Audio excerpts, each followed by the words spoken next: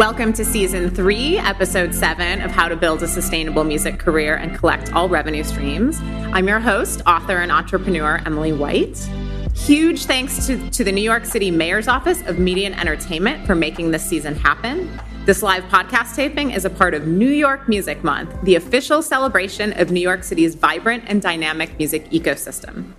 Today's podcast is brought to you by our friends at Bandzoogle. We want to take this time to congratulate Bandzoogle members for surpassing $100 million in commission-free sales of music, merch, and tickets through their websites. Bandzoogle makes it easy to build a stunning website and online store for your music in minutes. All the features you need are already built in, including dozens of fully customizable templates, tools to sell music, merch, and tickets commission-free, mailing list tools to grow your fan list and send newsletters, integrations with Bandcamp, SoundCloud, YouTube, Bands in Town, and more, so you can easily add content from your other online profiles. Plus, live support from their musician-friendly team 7 days a week. Plans start at just $8.29 per month, which includes hosting and your own free custom domain name. How to Build a Sustainable Music Career and Collect All Revenue Streams podcast listeners can go to bandzoogle.com to try it free for 30 days and use the promo code SUSTAINABLE, all caps, to get 15% off the first year of any subscription. That's bandzoogle.com, promo code SUSTAINABLE. June also means it's Pride Month. I want to deeply thank our partners over at the Ally Coalition for supporting us and the crucial work they are doing. Founded in 2013 by Jack and Rachel Antonoff, the Ally Coalition provides critical support for organizations dedicated to bettering the lives of LGBTQ youth and raises awareness about the systematic inequalities facing the LGBTQ population. The Ally Coalition is committed to bettering the lives of LGBTQ youth through tours, social media campaigns, and collaborative partnerships. To learn more and how you can get involved, visit theallycoalition.org. Okay. Let's do this.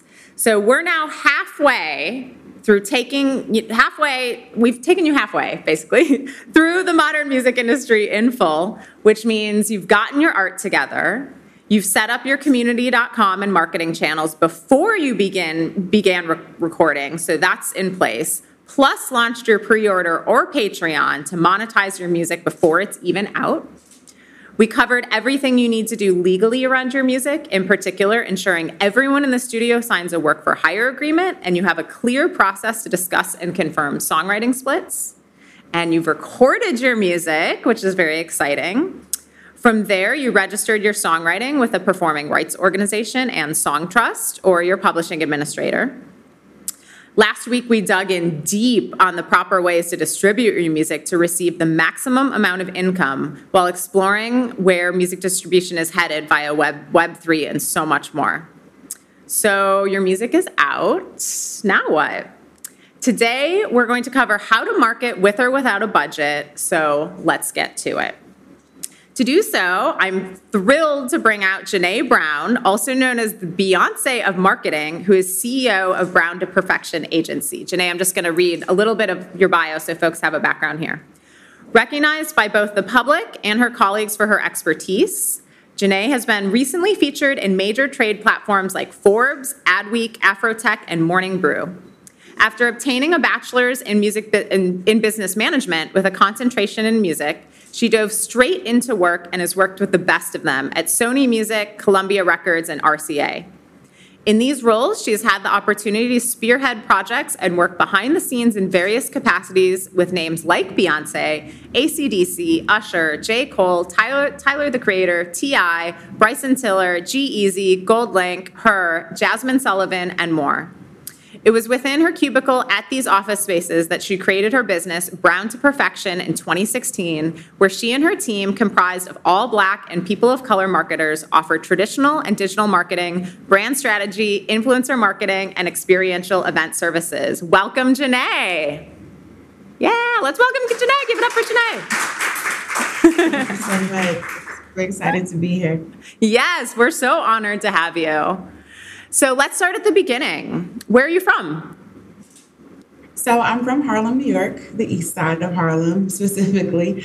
And that's where I grew up, born and raised. Then I went to college, as mentioned, out in Long Island. And now currently I'm based in Atlanta. Love it. So it looks to me like you set out to be in the industry from day one. Tell us about your first experience at Power 5 Worldwide.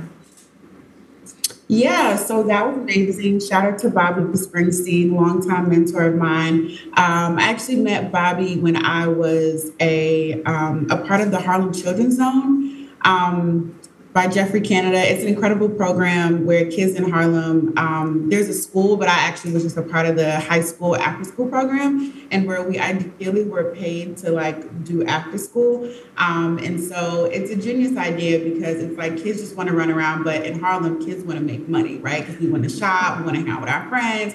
And so we pretty much were being paid to like take SAT classes, go on college tours, do tutoring, and there also was a music class. So I've been singing and writing music actually my entire life. A lot of people don't know that.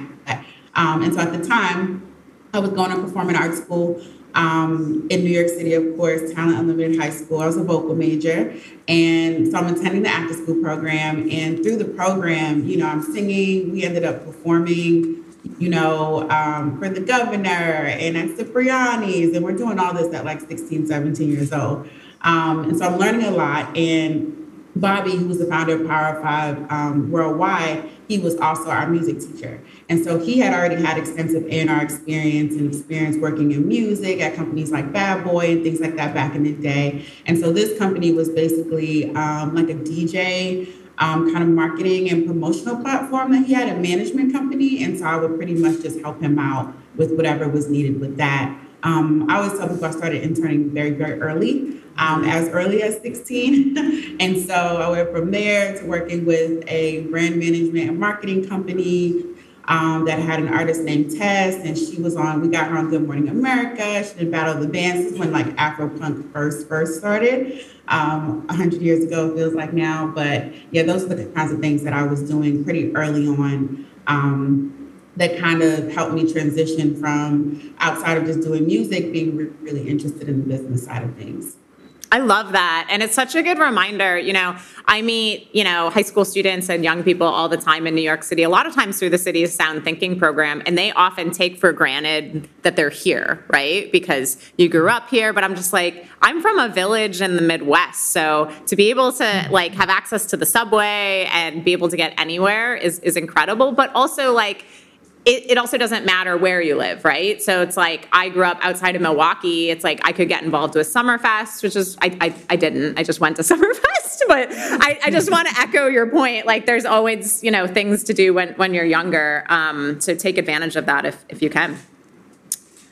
Yeah, I mean, it's rough a bit because the city has so much going on. Yeah. And especially if you come from an underprivileged neighborhood, there's so many other distractions and things that you could get into. And so I'm really grateful for the programs that did exist and continue to exist in the city that, you know, help make a difference. I tell people every day, if it wasn't for programs like Harlem Children's Zone, if it wasn't for stuff like, you know, summer youth, me having a job since I was 14 every summer, if it wasn't for things like that, I just don't know, you know, where I would be. So, you know, it's rough, but I think, you know, if you're looking for them or if, you know, I always try to put more the emphasis on, you know, the adults around, right? Like really, really push to the youth to get them involved in things. If you present the opportunity, most kids will, you know, utilize it. And they may not realize in the moment how amazing that is, but then, you know, years down the line, they're like, wow, because look at me. It's so true. Yeah. And I just want to add a little bit more info about Sound Thinking. That's a free, I never know what to call it, like kind of boot camp workshop for New York City public high school for New York City teenagers, basically, who are interested in learning about the music business. So I feel like that's exactly the kind of program you're talking about. Yeah. And free lunch at Sound Thinking too. So right. The food is important. Yes. You gotta feed the kids. Exactly. So from there, you moved on to AE360 Media. What did you learn there? AE360 Media. So that was actually the management and marketing company I was talking about with the artist Tess. So there, I learned everything that it took to develop an artist from scratch. Tess was an independent artist. I learned that there's so many moving pieces to get it from the creation of the music to getting it in front of people. I learned what it takes to get an artist ready, even once you figure out how to land the opportunities. And then once you land them, all the preparation it takes to ace it, to really like kill it. And, you know, she's a female artist, so there's glam, there's how we need a stylist, there's, you know, transportation, there's security, there's, you know, we want to do a release party, but here's our budget. How do we make that happen? How do we make sure it's in an ideal location? And what are the different things that we add to it to make it, you know, make it worthwhile, make it go beyond just this fun event where everybody can kind of drink and eat and take pictures. And at the time, believe it or not, this was the time where Instagram was brand spanking new.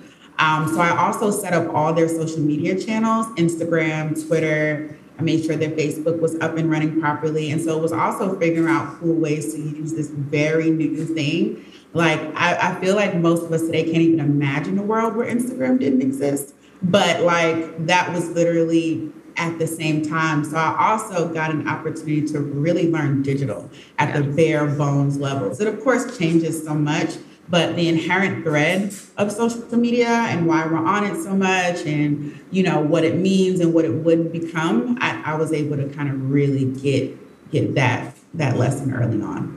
That's such a good point. And, you know, we're obviously going to talk about social media in this episode, but, you know, for those looking, you know, to follow Junae's footsteps and, you know, aspiring industry people, like, a lot of times at your internships, folks are going to assume that you know how to do social media marketing because you're younger and very, you know, I don't think I've ever met a college student that actually knows how to do social media marketing. So the more you can, I'm not saying it's fair that people are assuming that you know how to do social media marketing, but just because you have an Instagram account doesn't mean you know how to market an artist. So the more you can learn, you know, from folks like Junae and a lot of the great resources that are out there, the more you can live up to those expectations that probably aren't fair, to be honest. So, yeah, I mean, the good thing, though, what I will say is being younger, you do have a much better pulse on it. Yeah. Like, just because you consume things in such an organic way. So I'll also say on the flip side, don't underestimate how powerful you can be in a room as an intern. Because there's things that the people that are, you know, supervising you are responsible for, where we can't necessarily be in the apps and on every new trend and every new thing and see everything. We just don't have that type of disposable time, right, at this point in our career. So you may not know exactly how to market an artist yet, which is why when you're an intern, that's what you're supposed to learn. But definitely be the person who's like innovative, who brings stuff to the table. Hey, I saw this. I don't really know how we could utilize it, but maybe it could be cool. Hey, here's this new app people are talking about. Hey, here's this new trend people are utilizing on Snapchat, on TikTok, on Instagram. Hey, I saw an artist do this. Like, all of that stuff is helpful. And then I think your superior will be able to connect the dots and say, oh, okay, ding, ding, ding. This is how we can use that to market an artist. And then you end up kind of learning. That's kind of how, you know, that was my approach, especially when I started interning at the label at RCA.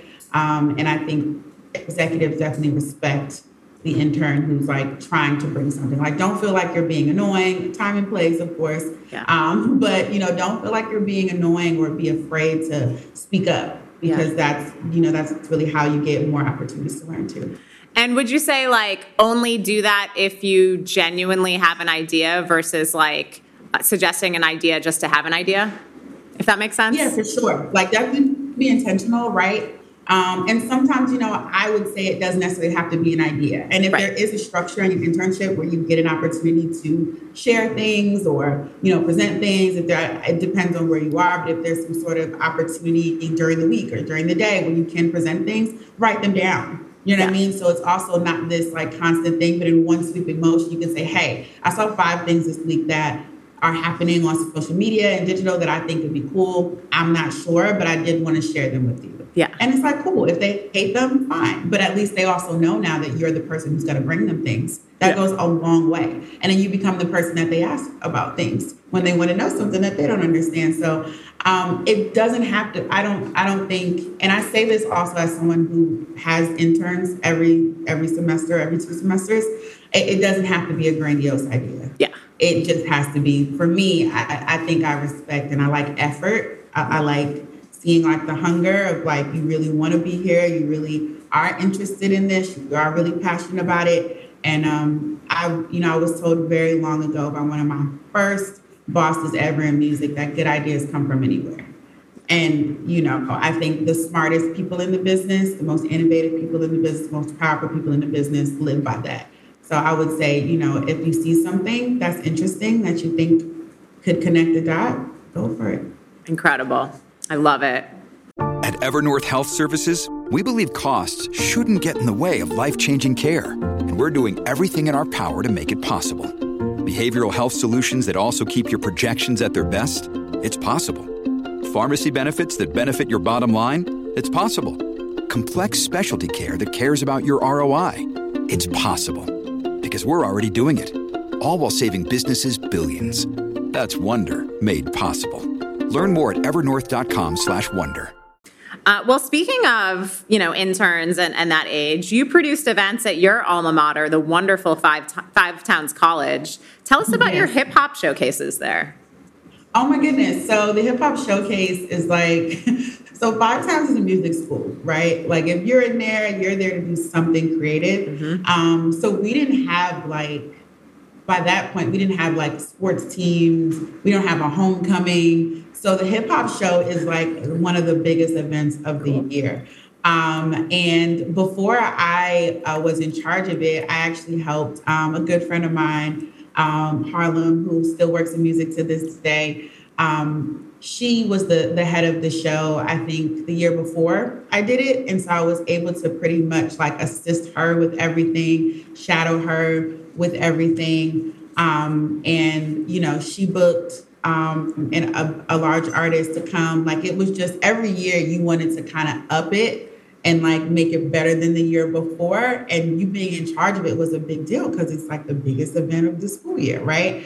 At this point, though, I had already been president of student government activities, but more so the activities side. And so I was already producing, like, I know it always sounds crazy, but like 66 events per semester. So if anyone had an idea about anything, they came to me, we figured it out. We got the marketing and the advertising together. We'd have the flyers ready for, around campus. We'd have it all on social media, promoted, like we're doing all the things, right? So when it came to the hip hop show, I had to have the marketing part ready, but I also had to do with booking of talent, the run of show, programming, who's going to host the show, what are we going to do about tickets, how are we going to get people outside of just the students to come.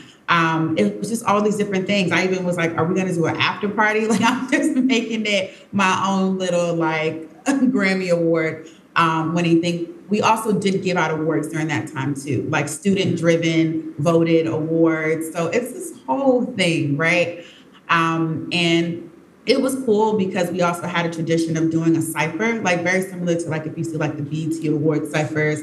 And so it was also having to gather like the best rappers in the school, and everybody in the school thinks they're the best rapper, right? And so I'm dealing with egos and hurt feelings. And I'm also like, well, we got to have the fan favorites and we got to mix it up. And so I had them freestyle over 2 beats. One was an more old school rap beat. I don't know if it was Rapper's Delight, but something along those lines. The other one was All Go to Everything by Trinidad James, which was like one of the biggest songs at the time. And so what I did was I kind of made the people who had more traditional rap over the All Go Everything, and the people who were more like modern trap, like wherever we were at that time in music, right? I had them rap over the old school beat. So that was a thing, but then I had to film it, and I was like, I don't want them to film in the basement, so I made them film in a skate park. I just did a bunch of things to make it different, like I really was producing an award show. And so I learned so much. I even freestyled in the event just to add some fun. I don't know. I really thought this was like the Oscars. I was adding in comedy. Like, it was so fun. We booked an artist that was newly signed to Epic at the time, and which was a big deal because like he was in the news for like his big deal and like all this stuff. So it was so fun. We packed it out. We had people from the school, but we also had people who came in from the city. I think we had DJ Sus One, DJ. So it was just a thing. And we just had so much fun. But again, I learned also how to structure a team around me as well, because it was not all me. I'm one person. I could do a lot, but we needed to put people in place from production to, the actual functions. We had to have people who could do crowd control. We had to have security. We had to have, even working with the theater in my school and working with the tech team and like rehearsals. And it was so much, but I learned how to put a show together from A to Z. And it was successful. It was a highlight. And, moving forward, it's helped me for sure be able to put together multiple events, shows. I may have an artist that I'm doing a release party or a release event for who wants to add a live aspect. So I know all of that takes, whether it's indoor or outdoor. It's just helped so much. And so I always tell people, don't underestimate small beginnings. You may be thinking that you're doing something small just from where you're seated, but I promise you everything that you've done will come full circle at some point. And then you're like, wow, because you're looking around and people are like, oh, we don't know how to do this. But you're like, oh, well, I know how to do it because I've done it before. It's great to be able to learn where the stakes are not too high. Yeah. Because, jumping right into production for like a signed artist would have been crazy. I've probably been too nervous to even think that I could do it. But again, all these preliminary opportunities, they really set me up to be able to like do almost anything. Wow. I'd say. Love that. And again, shout out to Five Towns. I've been there a few times. And shout out to Five Towns. Yeah, I love it. So what drew you to writing for the R&B blog Singer's Room? Yeah, so at the time, wow, we're going way back. Okay, so Singer's Room, this is so funny, Emily, because most people have no idea that I did that either. So I was interning for Sony and I was interviewing for jobs there. I always like to mention this too, because I was interviewed for jobs because I did great at my internship, but I also formed a good relationship with HR as well. And so between them and my supervisor in my internship, they had started to send me on interviews in the building because RCA didn't have anything at the time for me. And so they were like, but you're great. We want to help you keep your career off. I think, again, if you're in the room, be in the room, talk to everyone in the room. If you don't know someone in the room, ask someone you do know to introduce you to this person. Like, tell people what you want. I was very expressive about the fact that I wanted a job, right? That I wasn't just sitting there hanging around because I thought it was cool in here. Like, I wanted to work. And so that being said, I'm interviewing and I'm just a plan A through Z kind of person. And so I was thinking about other things in music that I maybe was interested in doing. I love music. I love going to shows. I'm actually an excellent writer. I didn't end up pursuing journalism in any way, shape, or form, but I have a pretty good pen on me. And I don't remember how. I think it really was just, I also was the person who was at everything. I was going to shows. I was going to panels. I was going to regular happy hours. I was with somebody's birthday. I was going, like, I was shaking hands, kissing babies. I was outside, right? And somewhere along the lines, I met the CEO of Singer's Room. And yeah, we just got to talking. I'll never forget. I think the interview I had with him, I actually was at my internship. I had to like step away to talk to him on the phone, like somewhere in the building. I did that a lot too.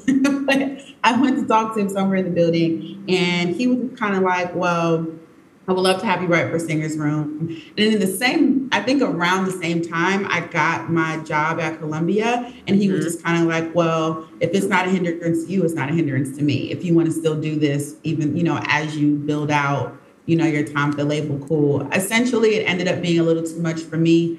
And so I decided to like put that down, but they were great. I was able to go to shows for free, and then also meet the artists backstage, interview them, ask them questions. I think this was helpful too, because I think a lot of people are intimidated by artists, but they're just people who have a really amazing, difficult, often, but creative job. And so I was able to see them in different elements, see them going from being on the stage to being backstage and kind of being like, whew, right? And, you know, being personable, asking them questions, seeing, you know, how that goes. And it was great. It was great. It was a good time. And yeah, I was also able to learn more about how that works, right? Booking artists for shows, promotion, you know, managers, how they move, and, you know, artists' moods. And it was great. I definitely, it was an experience that I always appreciate. I love it. So you started as an intern at Sony Music about a decade ago, working your way up to assistant to senior vice president of finance and operations / chief financial officer assistant. Tell us about this, and then landing a marketing position. So tell us about this journey. Yeah, so the internship was at RCA in marketing, and we got to work on so much stuff. I got to help. It was crazy. Like, I got to help with the rebrand of artists like Jasmine Sullivan. I got to work on like El Burner at the time. I learned quickly. So my supervisor at the time, shout out to John, he would give me work. I was doing artist one sheets. I was like doing calendars. I was, you know, we got to meet with some of the amazing executives that were there. We got to present things and ideas. Some of them they loved, right? And, you know, quickly they were like, you're the idea girl. Yeah, we want to talk to her.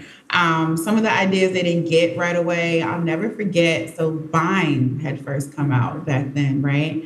And I literally put together, I might still have the presentation somewhere in like my file, but I printed it out, like the screen grabs of it, everything. I put together this thing. So I was like, this is crazy. Vine was really the first time that I saw of where fans could get the first look into our artist's day-to-day, right? This is before Instagram stories, before TikTok. This is before all that stuff, right? And so before that, it was just, we saw artists in press, on TV, in music videos, maybe a specialty show that MTV was doing or VH1 was doing, and that was it, right? There was no real way to know anything else about your favorite artist. Vine comes out and Wiz Khalifa is on there. And I'm like, and he's like showing us all this stuff, his day-to-day, you know, Wiz. He showed us him smoking, whatever. But I'm like, this is crazy. And I was like, I feel like this is where artists are going. This is where music is going. I swear to you, this is all laid out. They didn't get it. But nobody really got it at the time. So I didn't take it like personally. But that's why I say to people who are interning, still present it. Because you might be early, you might be ahead, you might be presenting something that they don't understand at first, but they'll remember later when it's like, oh my God, we got to get all our artists on this thing. And Vine didn't end up necessarily being the thing, but Snapchat came, Instagram stories came, and then it just became a thing. It funneled into that. So these are the types of things I'm doing at RC as an intern, right? Yeah. Lots of fun, lots of work. I'm also positioned at the front desk. So when you get off the elevator, I have to talk to everyone, artists, executives, managers. So I'm learning a lot about who's who. Again, getting that one-on-one personability. I'm doing phones. It's a great time, right? And then I break my ankle 3 weeks before graduation. And I'm devastated because they had already told me that I could intern for the summer, which is great because I can try to get a job, right? And so I'm devastated. They're like, well, we really like you. So whenever you get yourself in something functional, like a cam boot or, you know, a crutch, something, come back. I'm like, yes. So I go back and I'm in a cam boot and I am like hustling up and down the hallways. They're like, can you sit down? I'm like, no. Now in my career, whenever I feel like I'm getting like stagnant or like I'm not working hard enough, I try to go back to that girl. Because she was hungry and she stopped at nothing, like broken ankle. She's like, I'm getting to work. And so that ethic is something that I take with me now. But fast forward, I landed a job at Columbia, which is interesting because I'm a marketing girl, right? So the first thing, shout out to Mario, incredible HR executive to this day. He was like, I got something for you. I think it's an amazing fit. He was like, I know you're going to think this is crazy when I tell you the position, but try to trust me. I'm like, Mario, what is this? Right. And so he's like, it's working with the chief financial officer of Columbia Records. And I'm like, finance? I'm like, Mario, I don't even like math. I'm like, I went to 5 times for a reason. I'm like, what are you talking about? He's like, yeah, Junae, but let me explain it to you. So he's like, it's a bit different. He said, first of all, it's finance and operations. Mm-hmm. He said, secondly, the way it works over at this particular label, their finance department is also like a marketing strategy department. Mm-hmm. And so ideally, you know, they're working really heavily on not only like, do the creative ideas make sense, but how much are we spending and how do we budget properly for said marketing? Right. And so I was like, okay, that sounds interesting, I guess. Right. And so I ended up meeting with who would soon to be boss, Steve Russo, who's now like one of the heads of the whole Sony Music. Right. Incredible guy. Just so like a wealth of knowledge when it comes to music and when it comes to people too, mm-hmm. I'd say. And so in our first interview, he was just kind of like, I think you're really bright and I think you're going to be great in this business, in this industry, and I want you to start here. And that's also when we had the conversation where I mentioned great ideas come from anywhere. That was that conversation as well. We talked about so much. This is also when Spotify is just being introduced, like kind of like very heavily. So labels are figuring out that. So I really came to the time. And I was really able to learn and see things from both sides. Being at Columbia was great because, again, I'm working with the finance strategy team that's overseeing the marketing budgets. Everyone in the building has to come to us to get anything done. So I know everything that's going on from A&R to marketing to digital to touring department, like publicity, everyone. On the operations side, I learned how to run a music company because there was nothing that didn't come past my desk. Mm-hmm. My boss would not even look at it if it didn't touch my hands first and if I didn't review it. And at first I was like, why is he doing that? And then I was like, oh, he wants me to learn how this works. And so I was in everything from like record deals and to splits to like everything. Like I've seen it all. And Columbia has some really big artists, right? Like we're talking like Beyoncé, Calvin Harris. We're talking Barbara Streisand, for peak's sake. Like it's everybody. J. Cole, which is my favorite rapper in the world. So I'm like working on all this stuff and it was such a whirlwind, but it was excellent. I'm able to work with top executives like a Rob Stringer. I'm able to put together reports for the entire, Sony Music. And so I know everyone's market share and what's going on with that. And so it's crazy. I think in hindsight, especially me having been so young at the time, but it was invaluable. And outside of just what I learned on the music and the marketing side, because I'll turn a budget on its head in like 3 minutes right now. Like you can give me anything, but I'm also a stickler about the numbers too. Like every dollar, every penny counts, how to move it around, the time frame you need to move money around. Like I learned all those things. And I think it's made me an incredible marketer and one that is able to work across budgets, depending on what they are, which I know we're going to get into. But yeah, so that was great at Columbia. And then here comes RCA knocking like, hey, we got something. And at the time, Columbia didn't have, they had like urban, quote unquote. So they had like rap and R&B. They didn't have a lot of it. They have such a diverse roster in that way. And I really wanted more experience working in rap and R&B. Excuse me. And so it was a tough decision. Columbia was trying to get me to stay, and I loved Columbia. I really did. So it really was just a personal career decision that I made. And again, being so young, such a big decision to make, right? But I think I made the right decision. And yeah, I went downstairs and back downstairs. And I was able to work on some incredible artists. I got to work on, Chris Brown. I got to work on the early developments of her.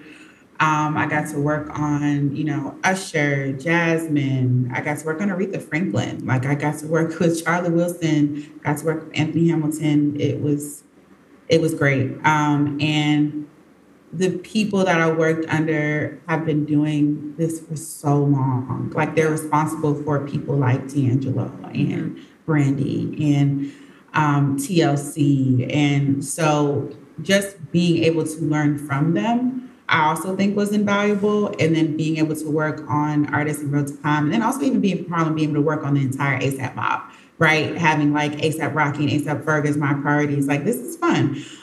It's a lot of work.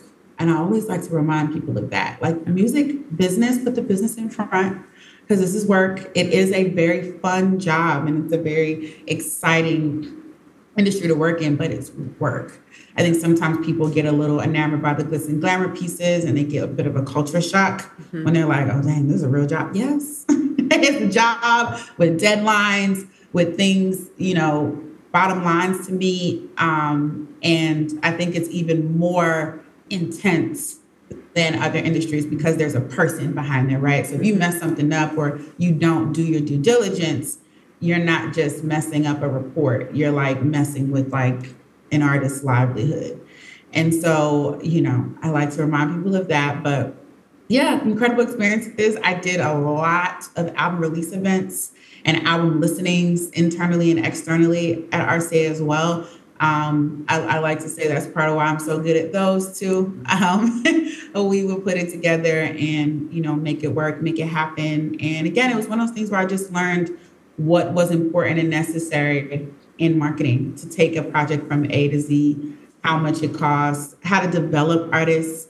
I think RCA still to this day is a very artist development label. And so I'm working on legacy artists, but I'm also working on artists that are brand new. Yeah. And like, we need to figure out who the audience is and like how to translate them to them properly, how to maintain their artistry, but elevate their artistry and all these different things. And so again, marketing is also the department where everybody wants to talk to you. I say it's the fire department. Everybody needs something. Everybody wants something, and it's all urgent to them. So it's also, again, working with all these different areas too, I think has helped me tremendously in my career across the board. Wow. Just incredible. This episode is brought to you by Shopify.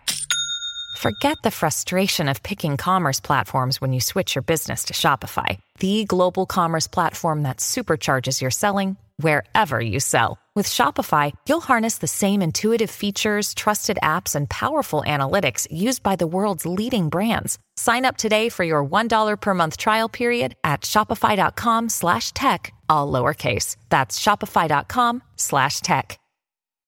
This episode is brought to you by La Quinta by Wyndham. Your work can take you all over the place, like Texas. You've never been, but it's going to be great because you're staying at La Quinta by Wyndham. Their free Bright Side breakfast will give you energy for the day ahead. And after, you can unwind using their free high-speed Wi-Fi. Tonight, La Quinta. Tomorrow, you shine. Book your stay today at lq.com. So what prompted your move to Atlanta? Yeah, so Atlanta, my dad's side of the family has actually lived here for like over 20 years. So I've been coming here since I was since I was a teenager. Actually, around the time I started interning in music was when that's crazy. Wow. Yes, I started coming to Atlanta. I get to Atlanta and the same 7 songs are playing on the radio. And they're all hits. There's a lot of Young Money at the time. Lloyd was in there mixed up, but I just remember the energy of the city. It's a very creative musical type of place. And especially back then, now too, but I think I just remember being 16 in Atlanta and never forgetting it. And so then I would go back and forth as an adult, especially once I started the agency and I'm producing events and parties as a part of like E49 Festival and all these different things. I networked a lot over the years in Atlanta. And so I wanted to change. I've been in New York my entire life. Mm-hmm. And anybody who's from New York knows what that feels like, right? It's like my whole life. And I think I just wanted kind of a bit of a change. Yeah. I had planned to actually move early 2020, but then COVID happened. Mm-hmm. And I stayed in New York, of course, with my mom and my family that's in New York. Because we didn't know what was happening, right, with the world. I was like, well, I'm going to just stay right here. And so kind of halfway through, when we were at least able to like go to the park and social distance, I was like, I think I'm going to make the move. And it was actually an incredible move for Brown to Perfection. We're able to be on the ground here, but we also do go back and forth a lot back home to New York. We bounce over to LA. But I think Atlanta for me is great because I do have the balance of like hustle and bustle when I want to. And when I'm just kind of in my house, just working and relaxing, I have that too. But it's also a very key place for music right now. Yeah. I always tell people, whether it's management, executives, labels, whoever, you can't skip Atlanta. Like, of course, you still have to do New York, Mecca, right? You still have to do LA, necessary, big, huge part. But Atlanta is like a sweet spot that you don't want to miss because so much culturally, like, South got something to say, literally. Like, there is a big piece of what moves and doesn't move in music that happens right here. So, yeah, I totally agree. So you mentioned Brown to Perfection Agency. Tell us about launching it. And when did you start to become known as the Beyoncé of marketing? And actually, before I let you answer, like, your story just defines like work ethic to me. And like, obviously Beyonce is like a goddess and the ultimate, but it's like, she worked so hard. And I think we know that. But when I was an intern at MTV a million years ago, I had to like take time code on a Beyonce documentary. I'm just like, she works so hard. Oh my gosh. So anyway, back to my question. Yeah. So what was the original question? Sorry. So tell us about launching Brown to Perfection Agency and when did you start to become known as the Beyonce of marketing? So funny enough, today's the 12th. 5 days ago, we turned 7. I launched Brown to Perfection somewhere around June 7th, 2016. Mm-hmm. And so the last thing we were talking about was me working at RCA, right, at the label. Yeah. Great experience, but I also learned there that I'm not a desk kind of girl. I'm very hands-on. I like to be in the field. I like to get my hands dirty. I want to be on site. I like to do the creative stuff. I'm a creative girl. And what happened at RCA is what happens at a lot of companies in general, but definitely can happen in music as well. Sometimes there's a structural change that doesn't necessarily have anything to do with someone like me, but it affects the workload and everything. So if something happens at an executive level, the work still has to get done. So at this point, I'm doing I think I had 33 projects. And so that's insane, right? And it just didn't allow me room to be the idea girl, to be creative, to have fun with the marketing, we just had to get it done. And as a true creative through and through, I think you learn to balance the fact that this is work and you have to do work. But if the scale tips too far over, I become extremely miserable. And that's kind of where it was at. And so it was kind of like a mutual thing where we know we hired you to be creative, but there's no room for you to do that right now. Me being and I can't do whatever this is right now like this. But in the meantime, as a true creative as well, I'm interviewing for other jobs. I'm doing that, other jobs in music, but I'm also creating this website because I needed to do something. I just was I can't do no more paper invoices. I don't want to hear about it, calendars. I want to do something fun. So I'm okay, blogs were big at the time, right? And so I'm I want to create a website where basically it helps creatives, right? Artists, business owners, other creatives of all kinds get their marketing together. So it's funny around this conversation. There were so many things that I did at the label that were pretty simple and didn't cost anything for the most part, that went a long way with our artists. And I was well, damn, if more people knew that this is what they needed to do, they'd probably be at least a little bit further, right? And at the time, I'm still very much in touch with the indie side of music in the city. I'm still running around. I'm still at every event. I'm still doing all these things. I know I'm creative, so I know nothing but creative people. And I'm learning more about their needs and then also what's possible without having to reach such a major level. The in-between space that we kind of have now in the indie space was not something that existed back then, like it is now. Like now you can own your entire career. You can do all these incredible things without signing to a major label company or having a major label situation. It just wasn't like that back then. So everybody was pretty much between the space of like super indie or you're on, right? And trying to figure it out in between. So I think Brown to Perfection is going to be a website, right? I come up with the name, I come up with the tabs for the website, all this stuff, right? At the same time, I'm transitioning out of RCA. I'm interviewing for jobs. And I'm at the final interview at this really reputable music company. And there was a mix-up where like someone on the West Coast had interviewed someone and promised them the job. The East Coast people are angry with them because it was something contractual that they messed up. And so the HR person's like, hey, we're trying to fix it. But I'm a very spiritual person and I have been praying about what I should do. Right? Like, should I take this job or should I do something different? Because at the label, I'm also processing invoices for independent marketers and publicists and companies that we would utilize. And I'm doing the calculations. And I'm like, well, they got to be making a decent amount. We're processing all these invoices. I was like, and they don't have to sit here all day in this cubicle. Right? And so I was like, that sounds fun. Right? I would talk to some of them on the phone. I'm like, they're having a good time.